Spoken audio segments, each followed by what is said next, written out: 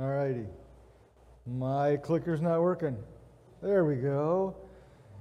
I remember when I first saw this quote and read it, written by an author, Elizabeth Stone. To have a child is to have forever your heart go walking around outside your body. If you're a parent, you know how true that is, don't you?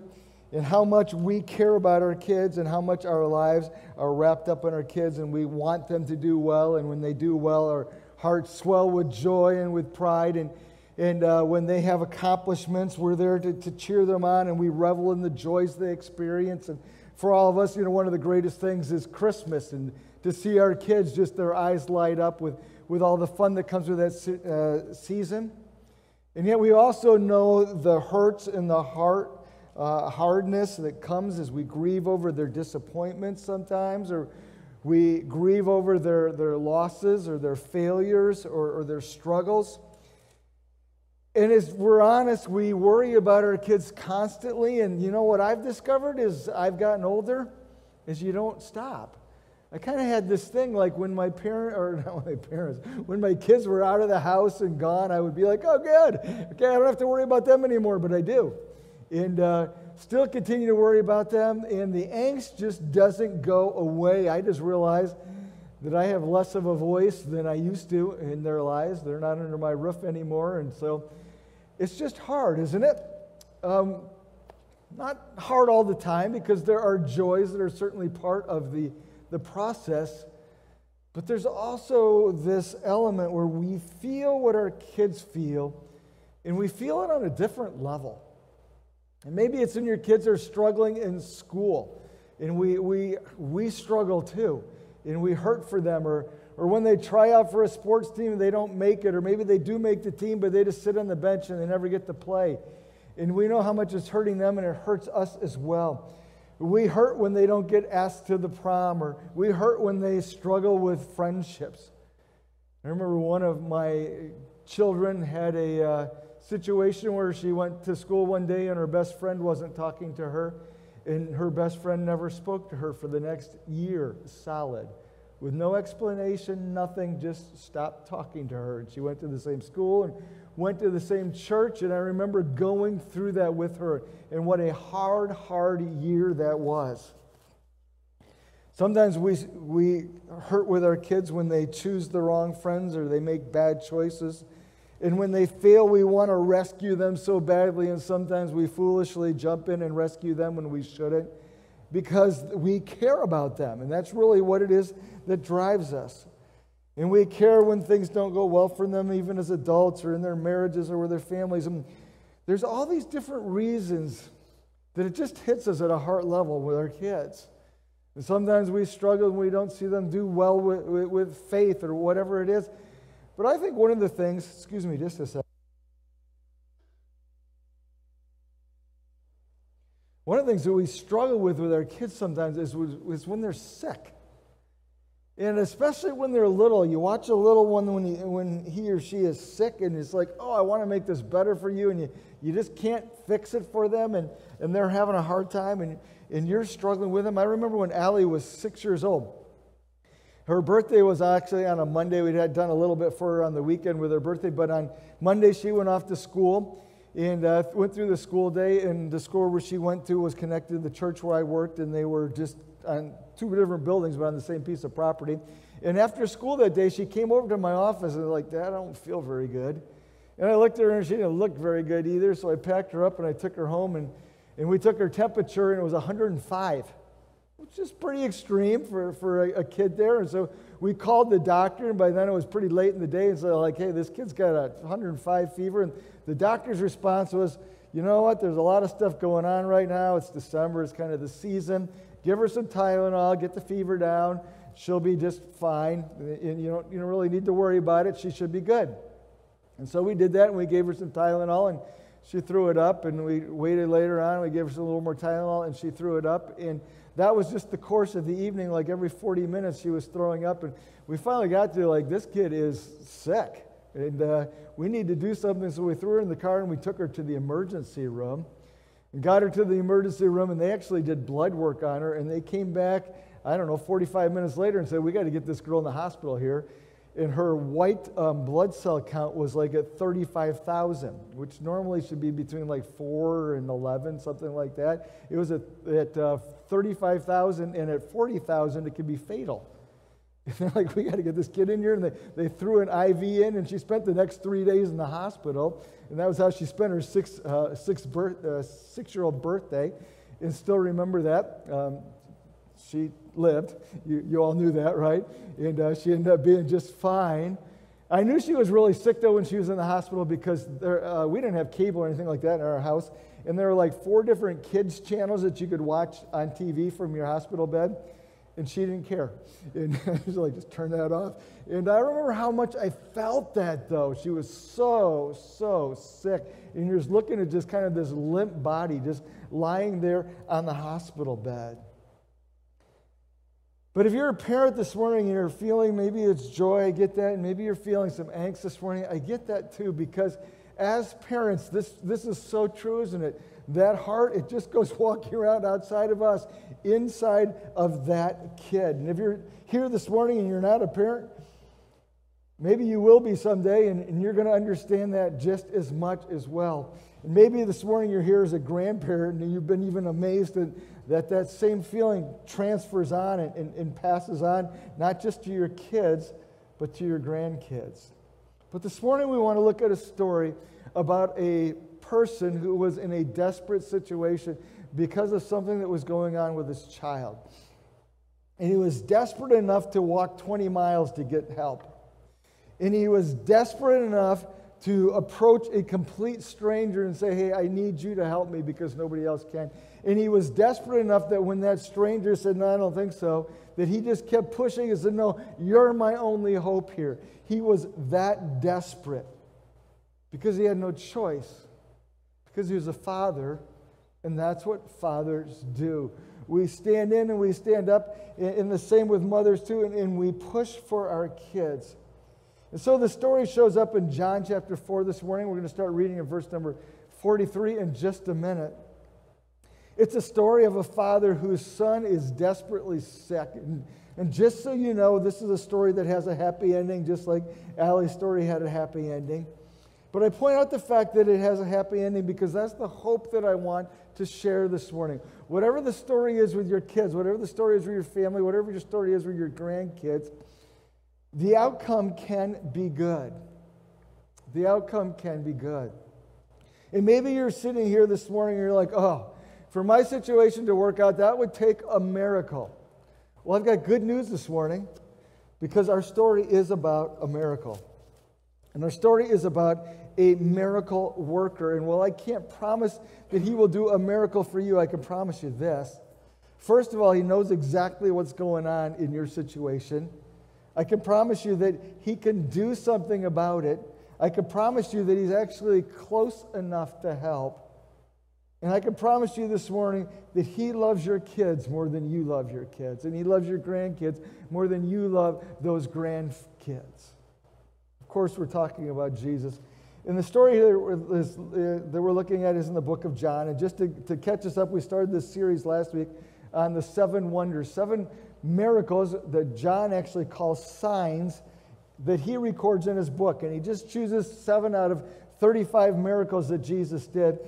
But his point is not so much the miracle. The point is to look at what the miracle actually teaches. And he calls them signs because these miracles, as we look at them, tell us something about Jesus. And John says, I want you to notice this.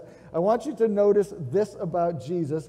And I want you to believe as a result. So take a look at this miracle is what he's saying, because it's going to say Jesus is something special. Jesus is actually God.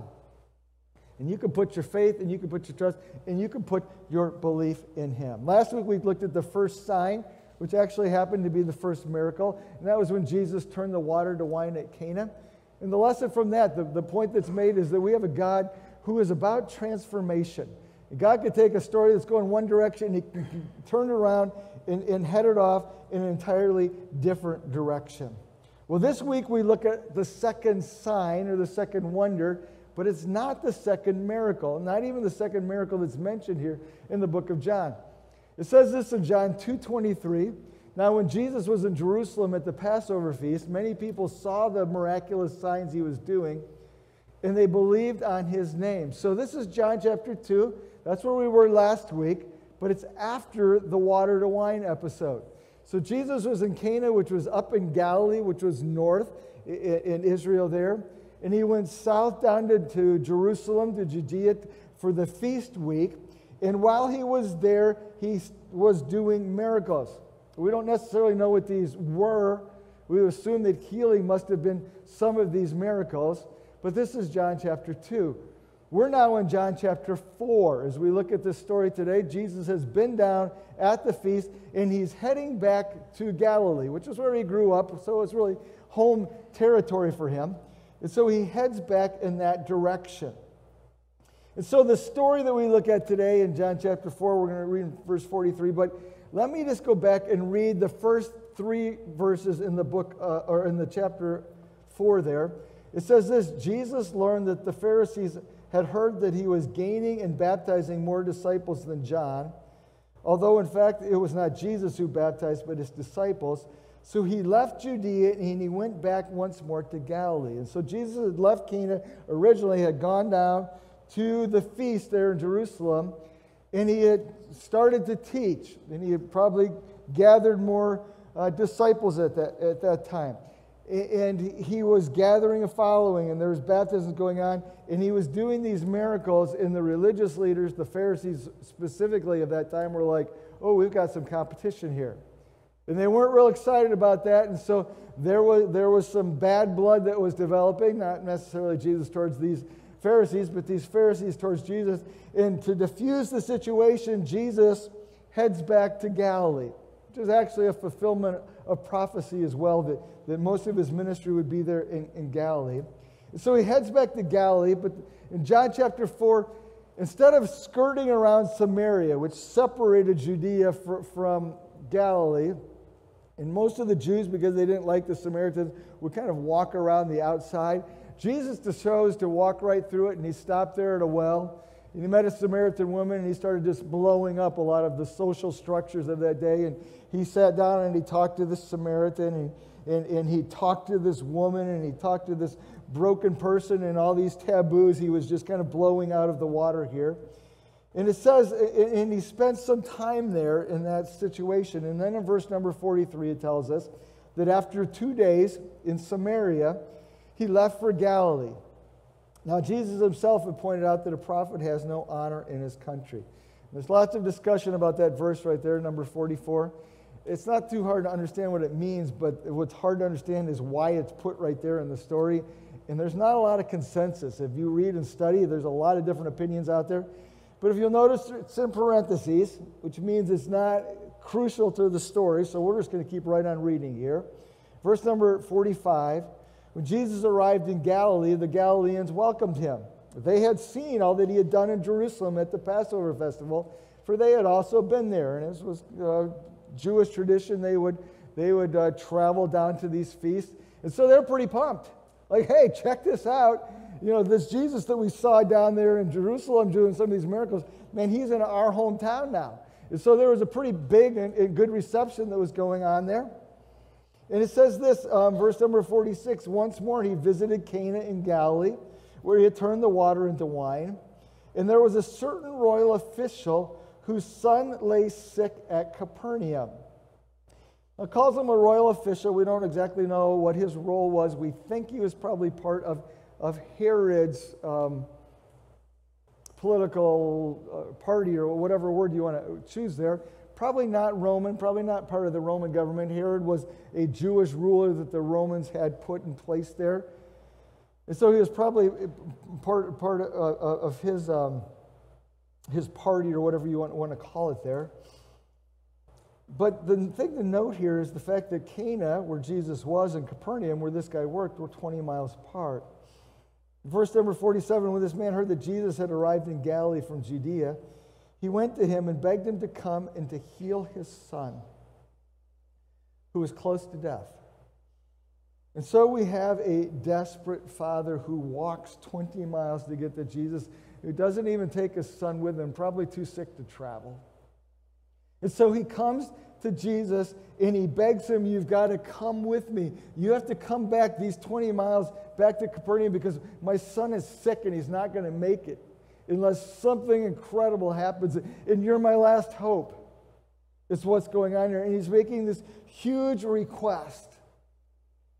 And Jesus responds in this way in verse number 48. Unless you people see signs and wonders, Jesus told them, you will never believe. And it seems kind of callous as Jesus seems to be saying, you know what? Everybody's just following me right now because I do all these miracles. And people are making requests like this, requests like here, because you just want to see me do all these big things. And it seems kind of callous. It seems kind of hard. But I think Jesus is trying to make a point here is like, I'm more than just the miracles. I'm more than just the miracles. And so maybe it seems like a rebuke, but Jesus is really after belief. And the royal official responds to Jesus as, sir, come down before my child dies. And he's not deterred at all by what Jesus says. In fact, he implores more and says, hey, I need you to come down. My son's not going to make it. And Jesus says, go. Your son will live. And I'm sure that's not what the guy was expecting. I think he was probably hopeful that Jesus was like, okay, tell me where, let's go. I'm ready, I'm on it. And Jesus says, go, your son will be fine. And this guy's faced with this huge choice. What do you do next? Jesus had kind of put him into a corner, hadn't he? Like you could say like, no. Jesus, you have to come with me. And then Jesus would say, well, you don't have much faith, do you? Or you could just assume that Jesus was going to do something. And so the response of this man is incredible. He says this, the man took Jesus at his word, and he departed. And while he was still on the way, his servants met him with the news that the boy was living.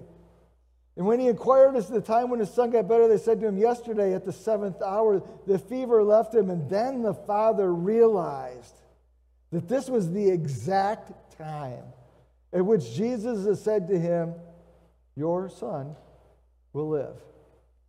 And so he and his whole household believed, and that's a key phrase in this story. And then it tells us this in verse number 54. This was the second sign Jesus performed after coming from Judea to Galilee. So not the second miracle, but John picks it as the second sign and says, hey, there's a big point to be learned in this story. And so as we dive into it this morning, it's like, okay, what is the point? And you could be asking yourself that as we go, and we'll kind of come to this at the end, what the point is about this story. But I want to start with some observations about the story. But what I really want to go to this morning is this place where if you are struggling with a situation, with a child, or with a family member, or with a grandchild, I want us to look at this story and realize how much hope there is for whatever this situation is that you are dealing with. So we're going to learn about Jesus, but we're going to learn something from this story that hopefully can be super, super encouraging to us. So let me just point out a few things before we kind of get into your notes there. The first thing is this: what Jesus knew in this story. What Jesus knew in this story. First of all, he knew who this guy was. Now, he never gets a name, but Jesus knew him enough to know where he lived, evidently. And he knew who his son was, and where his son was, and what his son was sick with, and what it would take to heal his sin. Jesus knew a lot about this guy. And this guy, I'm assuming, went to Jesus believing that he was a complete stranger to Jesus. And Jesus, without ever saying it, actually is like, I know all about you. I know all about your situation. I know who you're talking about. I know that son of yours. And Jesus knew that much. And that's an encouragement to us this morning, that he knows all about our situation. The man didn't have to show up and say, well, here's the story, Jesus. I've got this son, his name is, and pick the name. And he's got this... He didn't need to do all that because Jesus already knew. And whatever your situation is that you're dealing with this morning, he knows. He knows all about it. He knows the names. He knows the issues. He knows the places. He knows the needs of the story. And Jesus knew the needs of this family, and the needs of this family, first of all, were that the son be healed. But he also knew the needs of the family were, secondly, that faith and belief would come. But Jesus knew all that, and Jesus knows all that this morning in your story and in your situation. Secondly, we know how Jesus healed him. Jesus didn't leave Cana. He didn't go with this guy. I'm sure he disappointed this guy. Instead, he just spoke the words. And as we learn later in the story, when he spoke the words, at that moment, that son recovered. And when Jesus said that your son will live, in the original language, it wasn't like, well, he's going to get better. Your son will live. It was a decree of saying, he's well. And at that moment, Jesus healed him. But notice that it wasn't that Jesus needed to touch him. It was just that Jesus needed to speak the word. And that's how powerful the word of Jesus is. And the next thing we notice there is who actually knew what happened in this story. So Jesus did this huge healing, and all the people that would have been around Jesus at that time had no idea. This guy had a conversation with my son, and Jesus was like, oh, go, he'll be fine. And maybe everybody wondered, well, what happened? So who knew? Well, the man knew, and Jesus knew, and the boy obviously knew, and the disciples eventually knew, and John found out. We don't know when. But the point wasn't that Jesus could do this for himself so that everybody would say, oh, wow, you're awesome, even though John pulls this out later on. But it was because Jesus cared about this man and his son, and in a very private way. He dealt with them as people. I think he felt the pain that was in the situation. I can do something here. It's not about me getting glory, and he did get glory, and that's fine. But it was about him meeting a need there. And so what actually happened? Well, the son was healed, but the family became believers. And why did they become believers? I think this is really important. Anytime we look at a miracle, and I included a quote in our Waking Up Wednesday that went out right at the very bottom, but every miracle is an act of grace. There's not a single person in the gospel who comes to Jesus and who experiences a miracle where Jesus says, okay, I'm going to do this for you because you've earned it. I'm going to do this to you because you are a really good guy. I'm going to do this for you because you deserve this.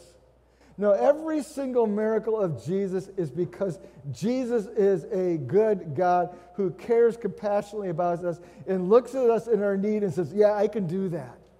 I will help you. And so this morning, if you're coming and you've got this situation, and maybe it's with your kids, with your family, whatever, you're like, I don't know. Because it's probably not what we deserve, or maybe we've kind of made this mess ourselves or whatever. It doesn't matter. Jesus does miracles because of grace, because of who he is, and not because of who we are. And of course, belief is the greatest miracle of grace, isn't it? When Jesus comes to us and says, hey, I am God's son. I came to this earth to die for your sins, to go to a cross so that you could be forgiven. And he rose again with a promise of new life and a resurrection for us someday, that we'll live forever with God in heaven. And that's the greatest act of grace ever. And it's the greatest miracle ever.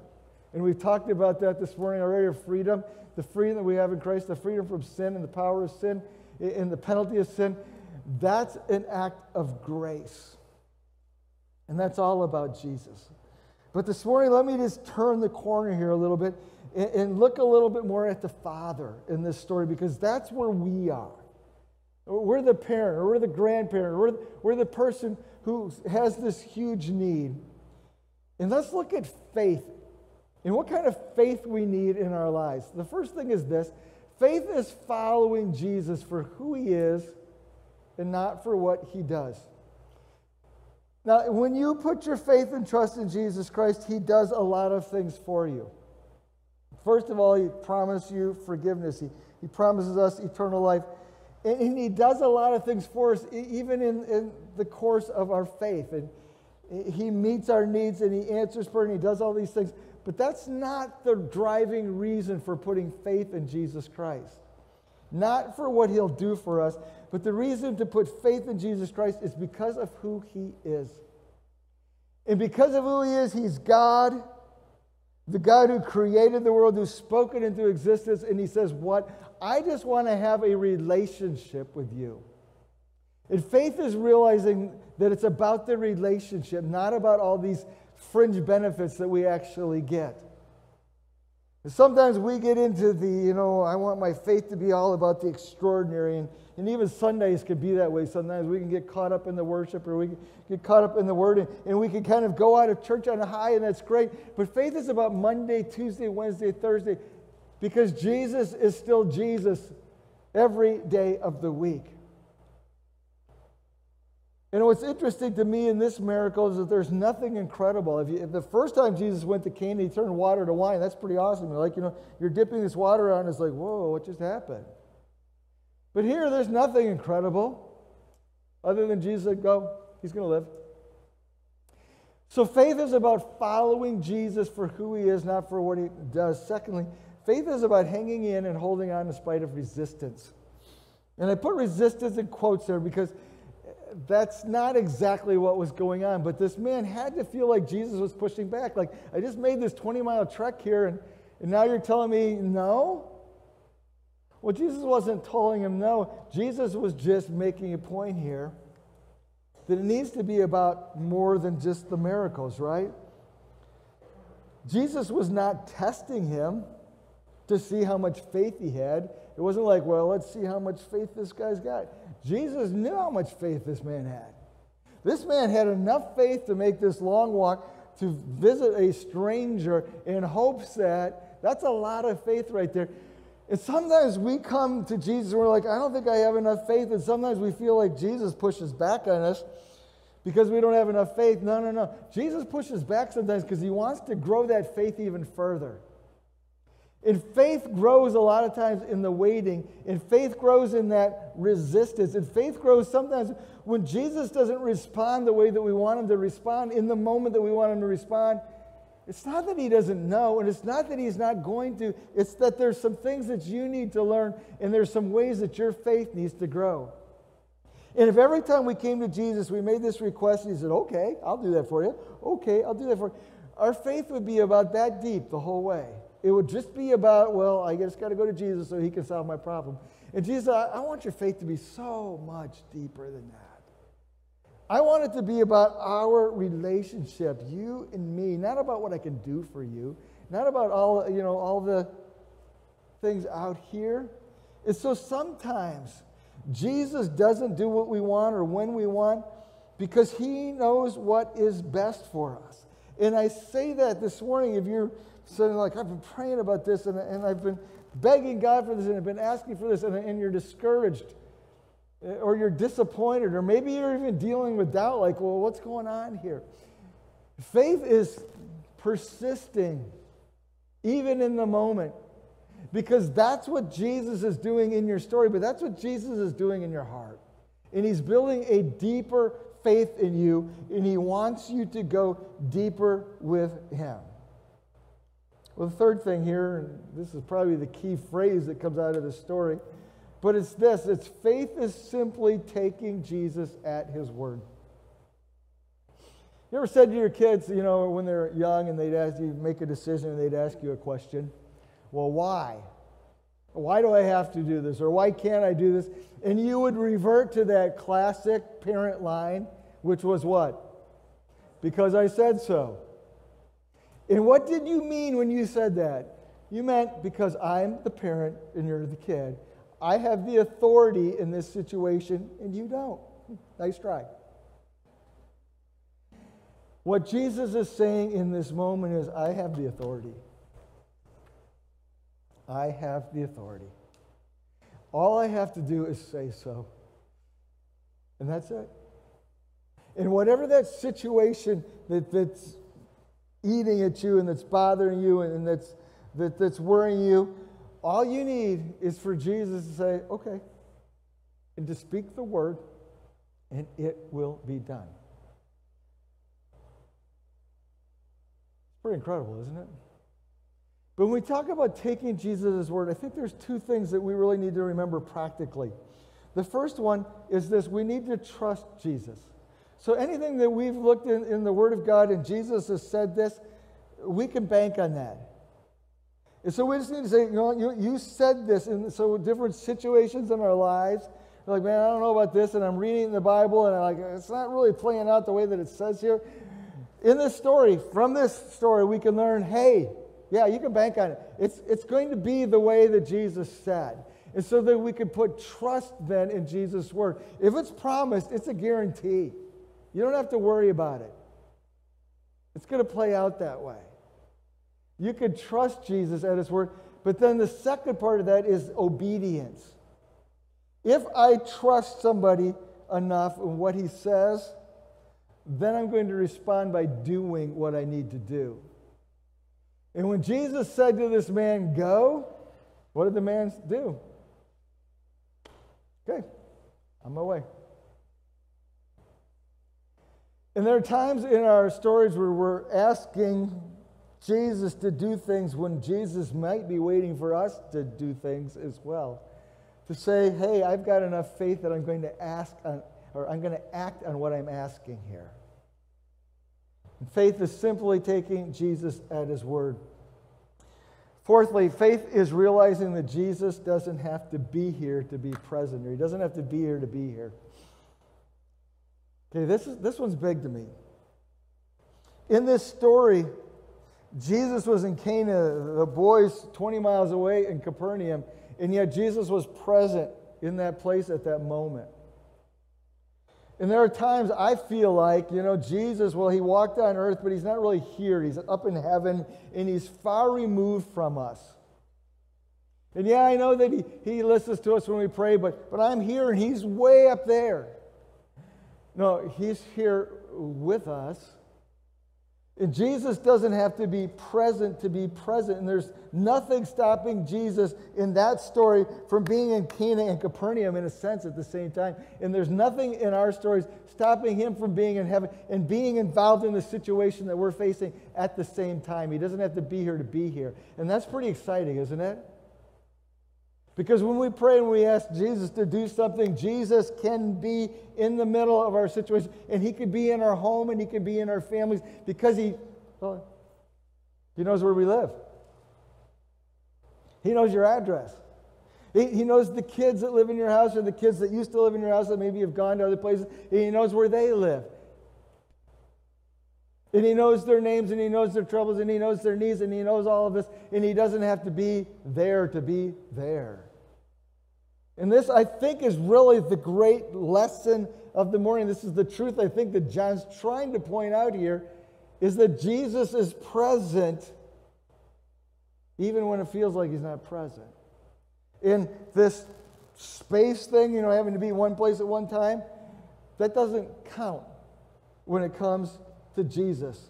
And he's never removed from us. He's absolutely more present than we think. And then finally this morning, faith is this. Faith is believing that Jesus cares about our kids and our families. I think we need to remind ourselves of this sometimes. That as much as you love your kids or your grandkids or your family, as much as you love them is pretty intense, isn't it? You don't love them near as much as Jesus does. As much as I love my kids, I don't love them as much as Jesus does. And this morning, when you're hurting or when you're worried or when you're praying or when you're concerned and when you're feeling that way and it's maybe overcoming to you, you can remind yourself of the fact that Jesus cares every bit as much as you do. And when I look at this story, and I asked myself, why was it that Jesus healed this boy? Well, I think part of it was, because he was God, and that was a way to show that he was God, so people would believe, and that's John picked up on that. But part of it was because he had a father there who was not physically dying, but I'm sure emotionally dying in that moment. And then there was this boy who I don't know what was going on. It was horrible. And Jesus in that moment says, okay, I don't want it that either. And he steps into the story. Now, I realize this, and we all have to realize this, that we all come with wills. And God, Jesus, never imposes himself on us. He sometimes, I think, throws grace at us in incredible ways, and we still have to make the decision to respond or not respond. And that's true for our kids, and that's true for our grandkids and for family members. It's ultimately up to them, and that Jesus won't force them. And yet at the same time, Jesus can come into our stories with such amazing grace and with such amazing power and such amazing ability to transform things that we've got to be encouraged about those things. I've been reading a book this week, a fascinating book I picked up in the library. It's called Thirst. It's the story of Charity Water. Are you familiar with Charity Water? I think they have brought clean water in the last 15 years to like 330 million people worldwide. And it's not a Christian organization, but the guy who actually runs it is a Christian. But he grew up in a Christian home, went actually to a Christian school, very conservative Christian, whatever like that, and he went off to New York City and he joined the party scene and he became a party promoter and a druggie and everything else. And just his life was an absolute disaster. But he had two parents at home who just never gave up. They just kept praying and praying and praying. And he finally came to the end of his rope one day and says, what am I doing? This is nuts. Why am I living like this? And he went and did a stint on the Mercy ship. If you're familiar with that, that goes around from port to port and does like surgery and works with people with these medical needs in these third world countries. And he did a stint on that ship and he came off of that and his life was totally changed. And he gave his life back to Christ and said, how can I make a difference in my life by giving my life away to other people instead of constantly living for myself? And I read that book this week, and as I was preparing this message, I thought, there's a great example, isn't it? Because I'm sure there was two parents there who've completely given up hope. Maybe, except for the fact they just kept praying and praying and praying. And he talks about in his story where he was facing some needs, and he called his parents and he said, hey, I need you to pray for this. He said, because nobody can get prayers answered like, and his parents' name were Chuck and Joan. But I say that as an encouragement this morning because I think the most important thing that we can do as parents, and this never changes whether in our house or out of our house, is we can take our kids to Jesus. And this man took his child to Jesus. He didn't take him there physically, but he took his story to Jesus and said, Jesus, I need you to do something incredible here for me. Here for my child. So I want to encourage us with that this week as a church, and that's what I'm wondering. I'm wondering this week, how much can we pray for our kids and for our grandkids? Now, you may have noticed on your way in, there was a card beside the bulletins there. It said 7 ways that you can pray for your kids. If you didn't pick one up there at these little tables in the back there, you can pick one of these up on the way out. And here's what I'm wondering. Just like we were wondering last week, how many chapters in the book of John we can read? I'm wondering how many of us as parents and grandparents, how many days this week we can pray for our kids. And there are 7 ways that you can pray for your kids, and I'll ask the worship team to come back up now as I'm going through this. But first of all, you can pray that they would love Jesus with all their heart, soul, mind, and strength. I've said that to my kids so many times. I have one goal for you, and that is that you love Jesus with everything that you have. Secondly, you can pray that they would be strong physically, mentally, emotionally, relationally, and spiritually. Thirdly, you can pray for them to make the right friends, and you can pray for them to choose good influences and influencers, and you can pray that God would bring those people into their lives as well. You can pray for their character development and their personal integrity. Number 5, you can pray that the Holy Spirit would develop His fruit in them, and that they would experience things like love and joy and peace and gentleness and patience and goodness and self-control. Number 6, pray that they would have wisdom and courage to know and to do the right thing. And then number 7, pray for their future, that they would sense God's hand on their lives. God has a plan for every one of our kids, every one of our grandkids. I want my kids to believe that, my grandkids to believe that. So these cards are back there. You can pick these up. And you can pick maybe one prayer request per day, or you can pray for all 7 per day. I don't know. But I'm wondering, and we'll check back on this, how many days this week can we as a church pray for our kids and grandkids? That's the challenge this morning. Let's pray together. Dear Jesus, thank you for loving us in such a crazy way, that you come to earth, and that you'd walk this earth, and that you walk this earth healing people as an example to us of who you are, because you're still that same Jesus. And though you feel removed from us, you're every bit present with us in our stories and in our hurts and in our needs. And I'm sure that every one of us sits here this morning and we have concerns, Jesus, for our families. I pray that you would bring us comfort and encouragement. But then I pray, God, that you would, Jesus, that you would act in these situations too. And we ask these things, Jesus, in your name. Amen.